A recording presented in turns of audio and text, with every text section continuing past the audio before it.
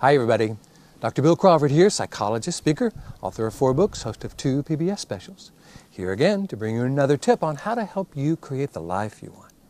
As you can see, I'm in another one of those beautiful spots that I get to go to and do leadership retreats. This is called Predator Ridge, and it is gorgeous. As you can see, it's mostly about golf, and as a golfer, I kind of really appreciate that. But I've also had a wonderful opportunity of meeting with a Tech Canada group, and the chair, Steve Marks, and this great group. We had a wonderful meeting today.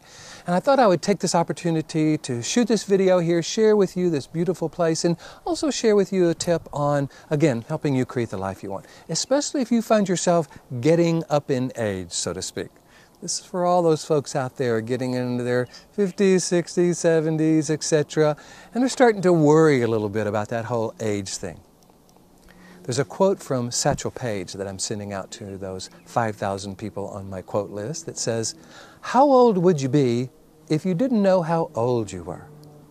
Because I think there's a tendency sometimes for us to take our age and kind of attach certain beliefs to it, maybe certain limitations. I myself am 65. And I have kind of been looking forward to being 65 because when you get to be 65, you get a whole bunch of stuff for free or at least for less, especially golf. So I've been waiting for this because it lets me to play more golf and don't have to pay as much money. But after 65, I'm just wondering, does really counting those birthdays really serve us? I mean, what is it like, what does it mean to be 70, 75, 80? I'm not sure if I really want to attach a certain way of life to that age. Because if someone asked me, okay, Bill, well, if you didn't know how old you were, how old would you think you were? And you know, I would say, I don't know, 49, 50, because that's how old I feel. And to me, that really serves me because in feeling that way and being that way, it allows me to live that way. You know, so much of our perception shapes our experience of life.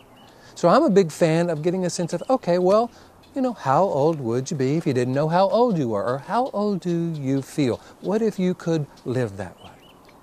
So if this works for you, I'm going to encourage you, if you find yourself getting up in age and maybe you're concerned about that, ask yourself the question, okay, how old would I be if I didn't know how old I was? How old do I feel? What would it be like to live that age as if that is how I am? And if that serves you, I'd encourage you to kind of give that a try.